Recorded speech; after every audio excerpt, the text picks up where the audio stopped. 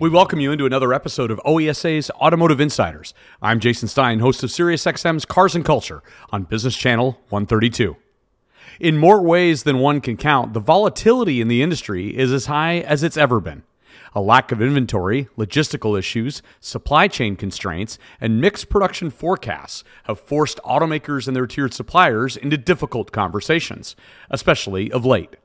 Throw in raw material shortages, inflation, and a cooling economy, and relationships are bound to fray at the edges. Of course, tension is nothing new when it comes to the relationship between both parties. External pressures are amplifying much of it and leading to disputes and threats of supply chain continuity.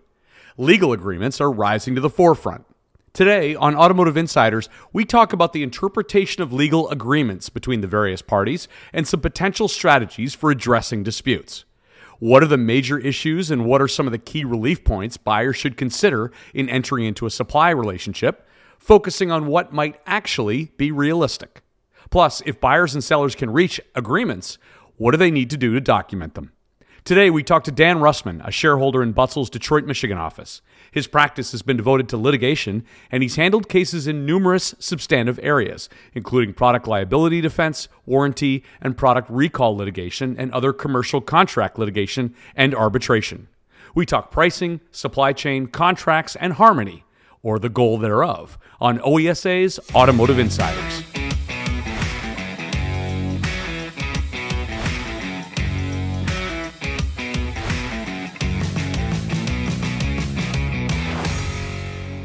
Dan Rustmann, welcome into Automotive Insiders. Thanks for being on the program today.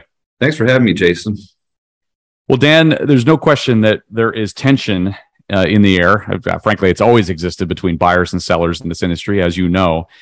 But of course, it's become a lot more acute in recent years, the last couple of years, due to those external pressures placed on the supply chain. Where are we right now on the tension piece of this as it relates to the pandemic and transportation constraints, raw materials? There's an endless list of items out here. Inflation.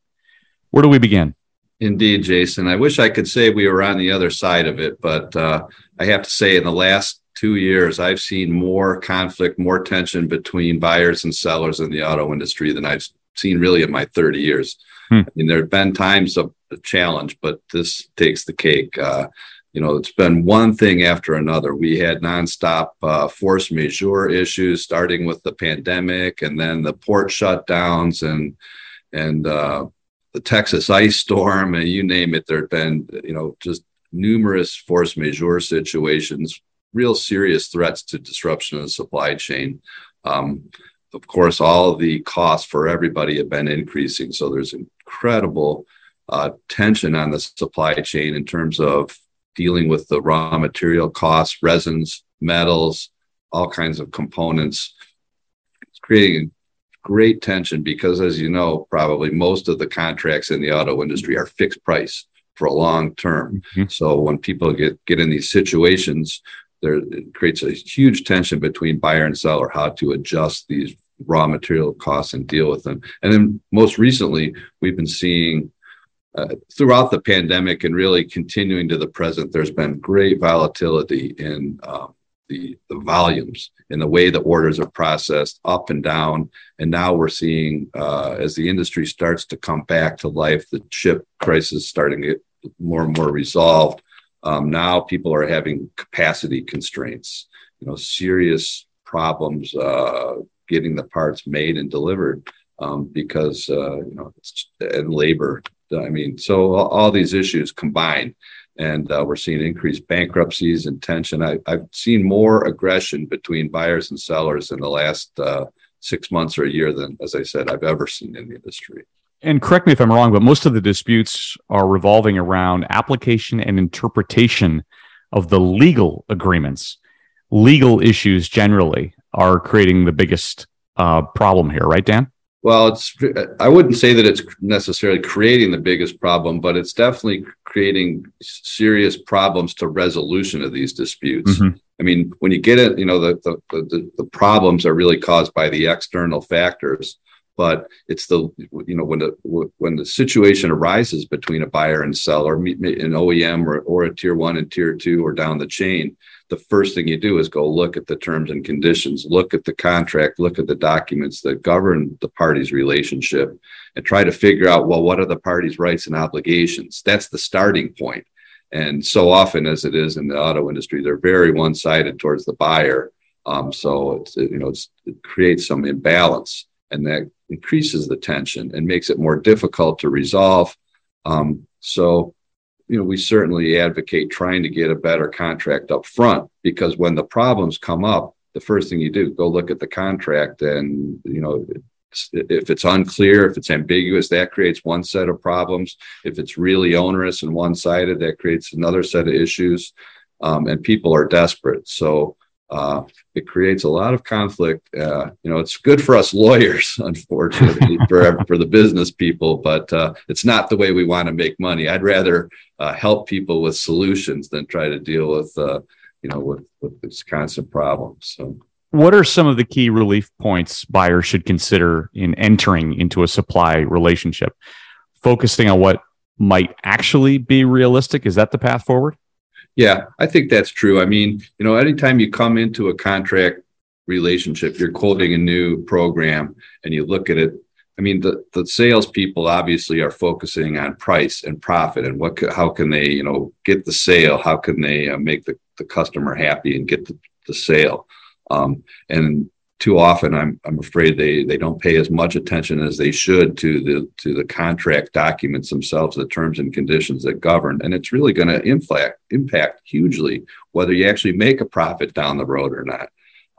And I think that people underestimate the amount of leverage that a seller has, and typical people in the mindset in the industry is, well, nobody will ever change the terms, and it's not even worth asking because they always say no, no, no. But we're seeing now in these days of great strife that if people would have been firmer up front and got a little bit better deal, maybe we'd have a better chance now. So, to get back to your question, what are the main points and the number one is probably, to my view these days, price adjustment clause. If it's at all possible to get any kind of provision in your contract that allows for an adjustment of the price over time, even if it's only an emergency situation, even if it only has limited parameters, if it only deals with a particular commodity like steel or resin or some kind of adjustment.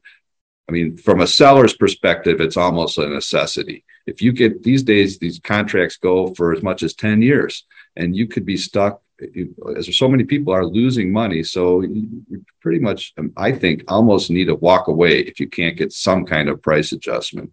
I know easier said than done, but I'd have to say from the buyer's perspective, it makes sense too, because then you don't later on have desperate suppliers who are losing money and threatening to stop shipment and disrupting your supply chain. Now, if you're a tier one or a tier two and you're buying from a tier two or a tier three, you have to be careful about the price adjustment because you want to be able to try to get it from your customer. You don't want to be so-called meat in the sandwich and stuck in that the pain where you have to give a price increase to your seller, but you can't get it from your buyer. So you have to be sensitive to that. But price is something really to look at these days. And another item that I think that people overlook too often, and that's something very realistic to try to get, is look at the actual lead times in the contract. People don't pay enough attention to it. Oh, the industry standard is 4 weeks, and that's what you get. Well, these days, supply chains are longer and longer. And a lot of times the lead times can be as much as 6 or 8 weeks. It influences not just the amount of obsolescence if there's a program termination or cancellation, but it also, as we're seeing more and more these days, really has an impact on these capacity issues. If the buyer comes on very short notice and says, "Oh, you need to increase your production by 20%," we're releasing huge new volumes of orders. If you didn't have any protection on the lead times in the contract, you could be really stuck with that. And it's a terrible situation where you can't meet the customer's needs and no defense. If you put in some good language about lead times, maybe that'll help you.